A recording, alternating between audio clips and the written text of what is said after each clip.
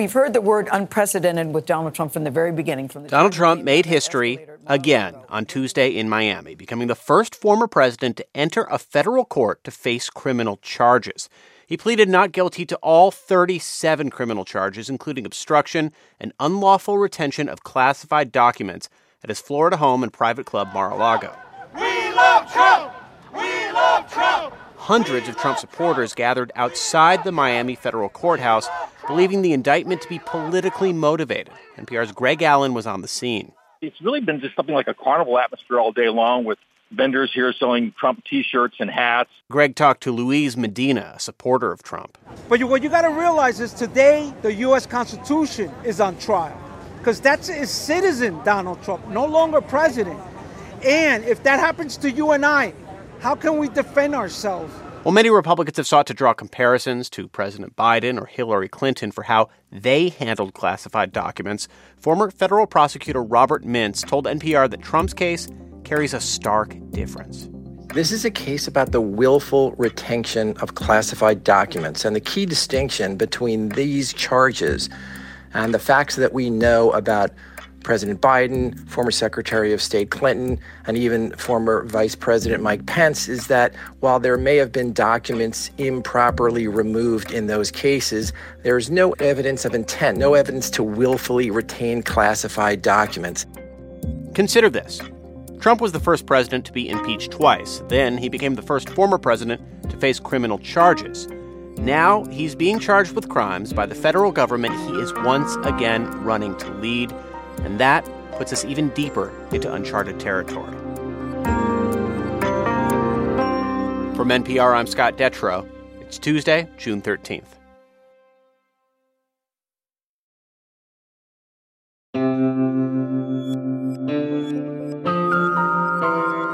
It's Consider This from NPR.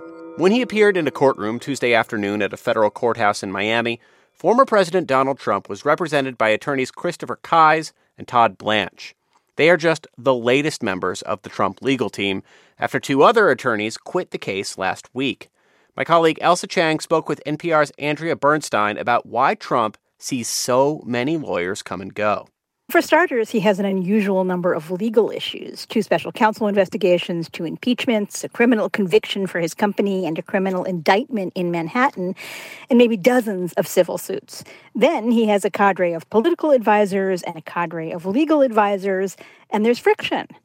That said, Trump does have some lawyers, like Chris Kise, who appeared today in Florida, who stayed with him through a number of cases.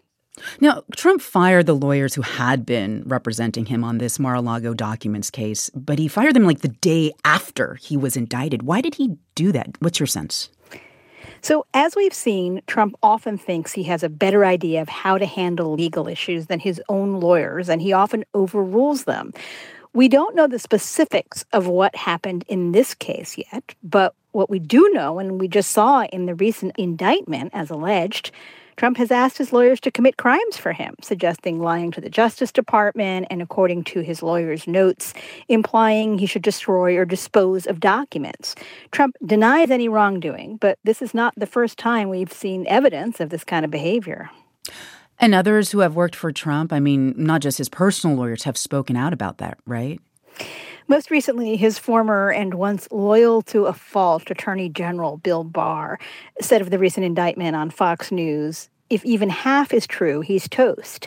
Michael Cohen was one of the earliest to flip on Trump, and Trump called him a rat. And others, not a personal attorney, but the former White House counsel, Pat Cipollone, gave very damning testimony to the January 6th Select Committee, in essence saying he had to block some of Trump's most fringe ideas, like seizing election machines and rerunning parts of the 2020 election. Let me just ask you, Andrea, you've covered Trump's business and legal dealings extensively, including in your book, American Oligarchs. Churning through lawyers has been an issue throughout Trump's whole career, hasn't it? Right. So when I was writing my book, I kept coming across former lawyers who told me that when Trump didn't like their legal advice, he would fire them and get another lawyer.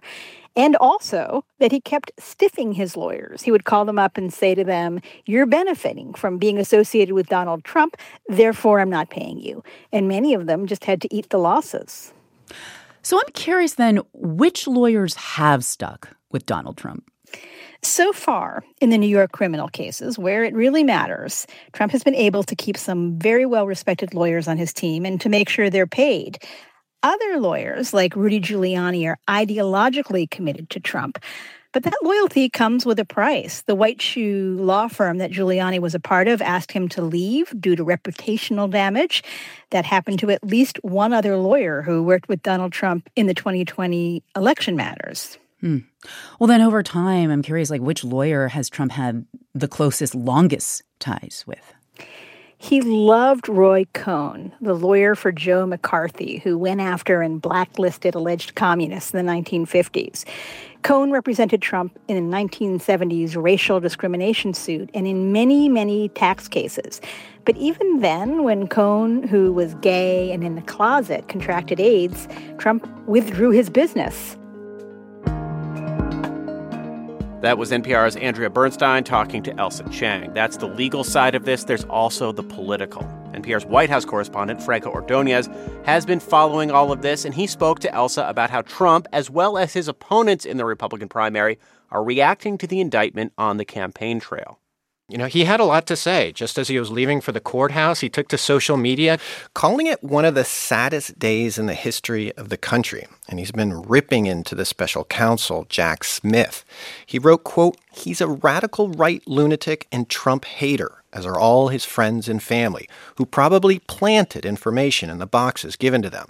Now, Ailsa, of course, there's no indication of anything being planted, but this is part of the Trump strategy to paint himself as a victim of this double standard of justice, because the DOJ, he says, is not pursuing, for example, Hillary Clinton or Mike Pence or Biden, the president, in the same way. So what do you think this strategy means for the Republican primary at this point? I mean, it is early. We'll see. His opponents, though, in the Republican primary so far are treading very carefully.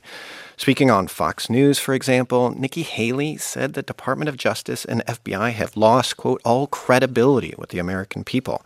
But she's also criticized the former president in a way that we haven't heard before. If this indictment is true, if what it says is actually the case, President Trump was incredibly reckless with our national security. But Trump's closest rival, Florida Governor Ron DeSantis, came to his defense.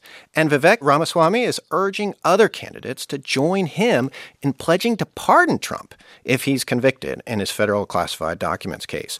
I mean, that's the political environment that we're talking about. The reality is that Trump and his supporters have successfully made the case that he is being unfairly targeted. And it's really put his rivals on their back feet because they don't want to necessarily promote the charges and risk alienating voters who agree and feel that the system is rigged against Republicans.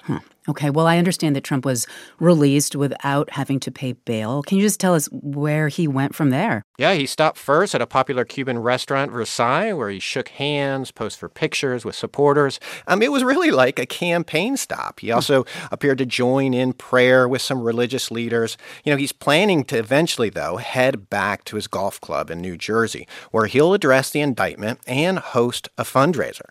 So, again, he's trying to turn today's event to his favor. He's been doing a lot of fundraising, actually, off of this indictment. And really, he has a few more times to do this. He faces more legal scrutiny. He's already been indicted in New York. And there's another federal probe into the January 6 efforts to overturn the results of a presidential election. And prosecutors in Georgia are leading an investigation into Trump's efforts to pressure state officials there.